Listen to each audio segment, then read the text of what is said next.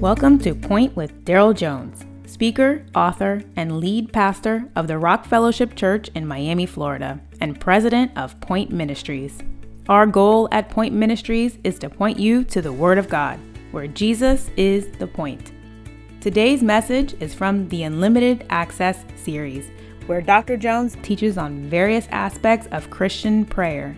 Because of the finished work of Jesus Christ, believers have unlimited access to dialogue with our Father in heaven. Now let's join him for today's message. I'm going to invite you, I want you to turn with me to Luke chapter 11. Luke 11 verse 5 says, "He also said to them, suppose one of you has a friend and goes to him at midnight and says to him, 'Friend, lend me 3 loaves of bread because a friend of mine on a journey has come to me and I don't have anything to offer him.' Then he will answer from inside and say, 'Don't bother me. The door is already locked, and my children and I have gone to bed. I can't get up and give you anything.'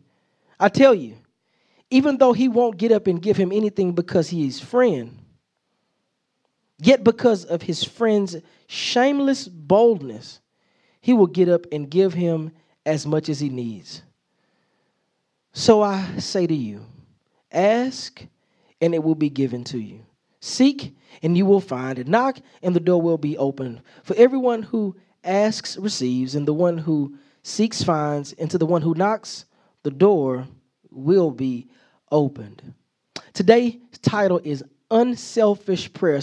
Most times in our prayers, if we're honest, if we're true to, if we're going to keep it 100, most of the time we praying for numero uno, right? It's all about me, what I want, what I need, what I see, what my circumstance is, the issues of my life. And that's pretty much consumes all of our prayer time when we're talking to the Lord.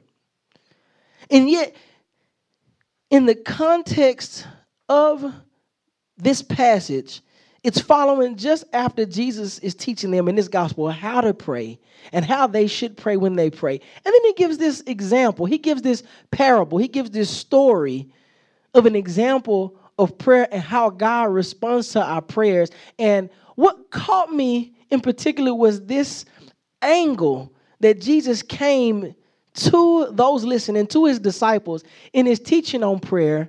And in this example, the prayer and the going to God is not about you, but it's actually for somebody else. The example he gives. But today, as we close out this prayer series, as we've looked at what God's word has to say about our access to God, how we can go to him boldly, we can go to him anytime we need to, 24/7. He's open to hear from us. We don't have to go to somebody else to pray for us. We can actually pray, meaning I don't have to have a priest. I don't have to have a pastor. I don't have to have a bishop. I don't have to have somebody pray. I can actually talk to the Lord myself. We looked at that. We talked about how God does listen to the prayers of others as we pray for one another. Today we're going to dive into that even a little more. We looked at our confidence in prayer. How can we can be confident? And we looked at how powerful prayer is, how our prayer lives actually, we talk about our faith, how it can move mountains. Our prayer lives, he talked about how Elijah shut the skies up just by praying. And he said he was a man just like me and you. We think these biblical characters and these biblical times and historical people are just so much holier than us when we fail to realize they were just dudes and ladies like me and you. They had their inadequacies. They had their insecurities. They had their fears. They had their doubts about God.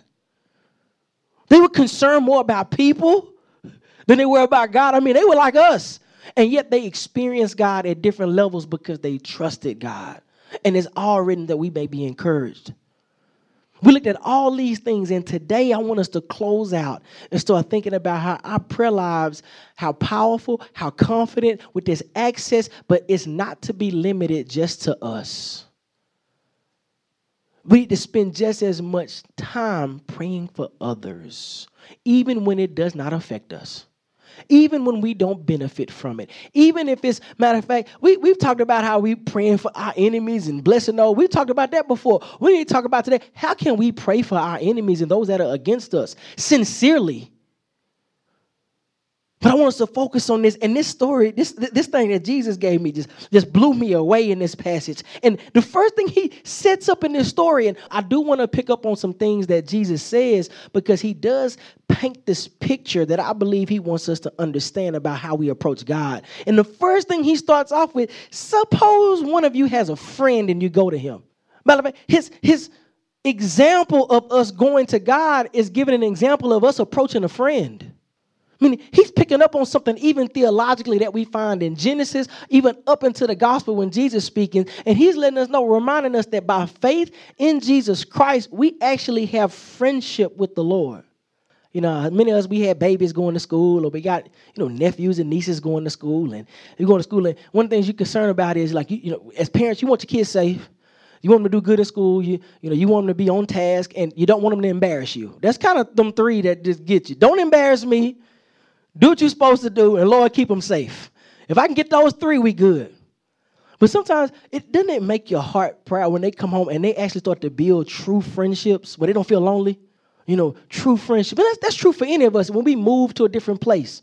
We can feel lonely, we can feel isolated, and it's something about when you find a true friend, how it brings a comfort, it brings a confidence, because we're built for relationship.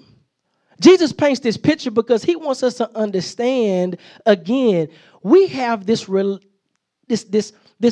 particular relationship with the Lord, and it is one that is a friendly relationship. It's not one like in the Wizard of Oz when the Tin Man was approaching the Wiz and was shaking and scared. He's a consuming fire. We don't play with God, yet he's good. He's a friend, and Jesus picks up on this at the very beginning. By genuine faith, we truly become friend with God. We see this with Abraham and his seed. When you have a true best friend, there's an openness. There's a bareness. Like, they know you. You don't have a problem sharing with them. You don't feel any kind of judgment when you talk to them. You're totally open. Acquaintances, you kind of hide a little bit from. People that you just cool with, you don't share everything with. But when you have a true friend, you lay it all out. They know you, and you know them. There's something that's very important when we understand friendship and that type of relationship, is that when we understand that we have this true friendship with God, there should be a comfort level that we can come to God with all our bruises, with all our mistakes, with all our mess on us, knowing that he cleans us up, knowing that he loves us, and he's there for us. When you understand how he loves us, I love to tell stories, and it gets easier when you become a parent. But I remember somebody sharing this, something like it, and I remember the first time it happened to me, and I'm not going to say which baby, but one of my babies, we was potty training, and when you potty training don't mean they're experts yet, does it? They're learning. And I remember I came in that bedroom one day, and it was like I did not want to be in the house. I wished my wife was there by herself, and she just told me the story. But I so happened to walk in, and it was everywhere. Hands, the carpet, the wall. And I'm like, but what does a loving father do? I stepped in, cleaned my baby up, cleaned up my baby's mess. Why? Because they're not equipped to do it. They needed me to do it. Same is true when we come to God, because my baby came with no shame. Look, Daddy. That's the relationship we have with our Father. It's one of friendship. It's one of love. And we should not be ashamed to come to him. Why am I stressing this point? Look the type of story that he's giving. He says, suppose you had this friend and you go to him at midnight and say, friend, that's a relationship. Friend, lend me some loaves because I had somebody else come in. Notice it, they don't even say anything like you know him. Another friend of mine came in. I don't have anything to give him. Came at midnight. The response is, I'm in bed. My kid's in bed. Go away. In this story he given, this culturally, this is an issue because in this time when they didn't have street lights like we do. Y'all know that, right? When stuff shut down, nighttime stuff, it was shut down. You're talking about at midnight. He paints this picture of an uncomfortable, unlikely time of approach, yet based off relationship and based off of need of others, this person has no shame. I'm stressing this point because when we understand our relationship, even when it's uncomfortable, even when it seems like it might not be the time, but based off of the relationship, we still approach. We still go to the Lord. And Jesus, in his teaching on persistence in prayer, because ultimately that's what this is about, is being persistent and being bold. But in this example, he gives this persistence and this boldness is not for himself, but it's concern for the need of someone else. Like, I'm challenging us to be concerned for the needs of others. Not just our own, but be concerned for the needs of others. We have a natural bent for selfishness. We have a natural bent for numero uno. We have a natural bent for self-preservation and to take care of me and you on your own. That's our natural bent. But we have to be taught, one, to share, and then we have to be transformed from the inside out to have a sincere, genuine concern, care, empathy, and sympathy for others. And that comes by the indwelling Holy Spirit because you place faith in Christ. Outside of that, you ain't gonna care about anybody else. And most times when people talk about like they care about somebody else, it's really for them to get notarized how much they care about somebody else. Why? Because they don't do it in secret. They let the world know. You know how much I just gave? You know what I just did? You know what I just donated? But then the people that you really see their hearts is when you find out years later, I didn't realize somebody did this. They never said anything. Why? Because it's out of genuine concern. We hope this message is blessing you today. Before we continue, we want you to know about Point Ministry resources. Please visit daryljones.org. That's DARYL Jones.org and subscribe to receive our Refuel devotional and view other discipleship materials. Our goal is to point you to the Word of God, where Jesus is the point. Now let's rejoin Dr. Jones for the rest of today's message. In this example that Jesus gives, he paints a picture of one who is genuinely concerned with somebody else. He says, hey, you're this friend, and this friend is coming in. They have nothing. I have nothing to give them. Could you please lend me? I mean, even the heart of the story that Jesus is giving is, he says lend. He didn't even say give, meaning connotation. I'm even going to pay you back. I'm going to give it back. I just don't have it right now. So he's not even trying to take advantage of a relationship. He's not trying to take advantage of a situation. He's trying to take care of a friend with, he's going to repay another friend. He has a genuine concern. See, I say this because in Philippians 2:3, the scripture says, do nothing from selfish or empty conceit, but with humility of mind, regard one another as more important than yourselves. See, most times we think of our own best interests and leave others to, what they have. Most times our mindset is like, well, they got to fend for themselves. I take care of me. I'm on the grind and I'm taking care of mine. They got to take care of them. When actually, if we know people and we have relationships with people, and we have friendship with people, and we have past relationships and friendships with people that we grew up with, but just life kind of took us in different directions, and we don't stay in contact anymore. I'm challenging you to be concerned for their needs and be praying on their behalf. Be praying that God answers and gives them the things that they need. This is part of those two great commandments that Jesus gave us. When Jesus asked, what's the greatest commandment? It's funny, his response was two, because he's saying these two are connected. Love God with everything you have, with all your mind, soul, body, and strength. Love your neighbor as yourself. See, this is part of that love your neighbor as yourself. How you look out for yourself. You know how you can be mad at yourself but still take care of yourself? You can be upset with yourself, but you're going to make sure you okay too. The same is true for others. You can be upset with somebody and still pray and look for their needs to be met. This is part of that love on one another, that we go to God on behalf of others. Our third thing is, I talked a little bit about approach boldly. Jesus said he goes at midnight. And notice he said he goes at midnight and he's asking for some bread, knowing the situation. Because this is a friend, so he got kids. He this is an inconvenience. He's bothering the whole household, not just the friend, but the whole household. This boldness, Jesus says, is what actually is why it's granted. It's why it's given. You know, I remember hearing about a story where there was a certain boss who was very hard, and people were all afraid to be, fired. This boss didn't play, and it was his way, and you're going to do it like he wants it. And people were always scared to speak, and people were always scared to give suggestions, and people were always scared to speak up if anything was wrong because they feared for their jobs. Like most of us, they feared that if I say something, I'm going to get chopped.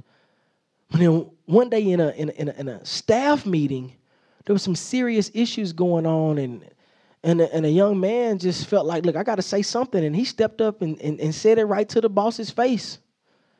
And everybody was nervous. Everybody was scared, and everybody just knew, oh, he gone tomorrow. He ended up getting a promotion because the boss was like, I've been waiting on somebody. See, that's what I'm looking for. I'm looking for somebody that's strong, that's bold, that has the gumption to step up and make the hard decisions and to say what needs to be said.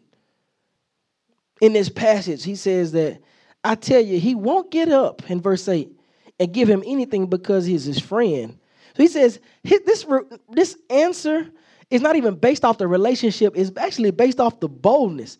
Yet because of his friend's shameless boldness, he will get up and give him as much as he needs. Jesus paints this picture, yeah, you are a friend, but when God sees your boldness, when God sees how serious you are, God responds. Like the Lord responds to it. And this is Jesus telling this.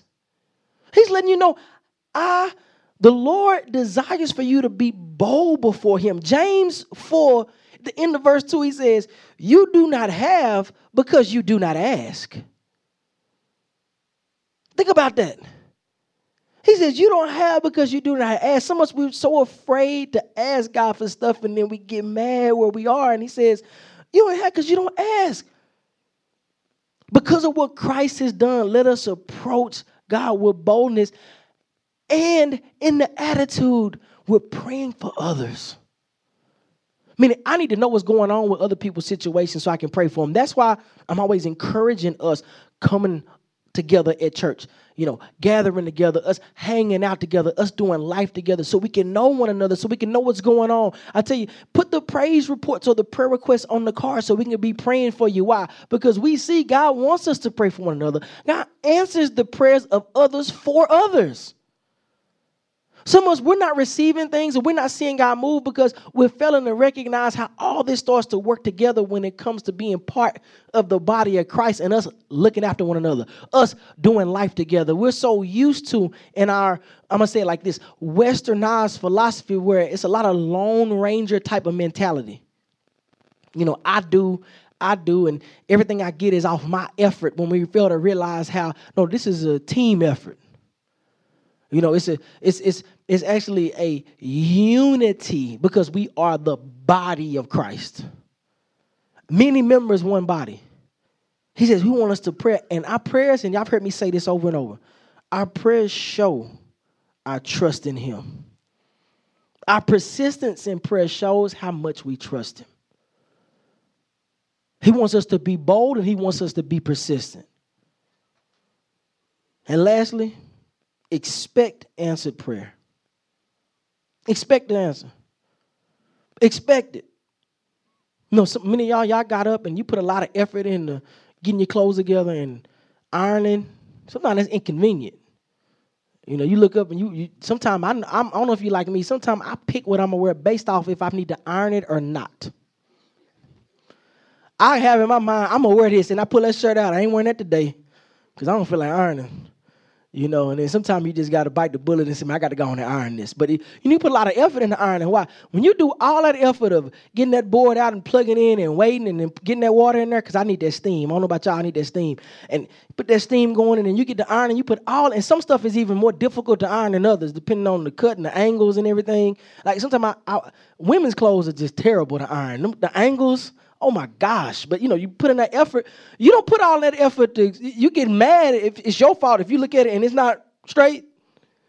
Well, if I'm going to put all that effort in, that thing need to be crisp. I need it to be flat. Right? When I do all that, I expect what it's going to look like.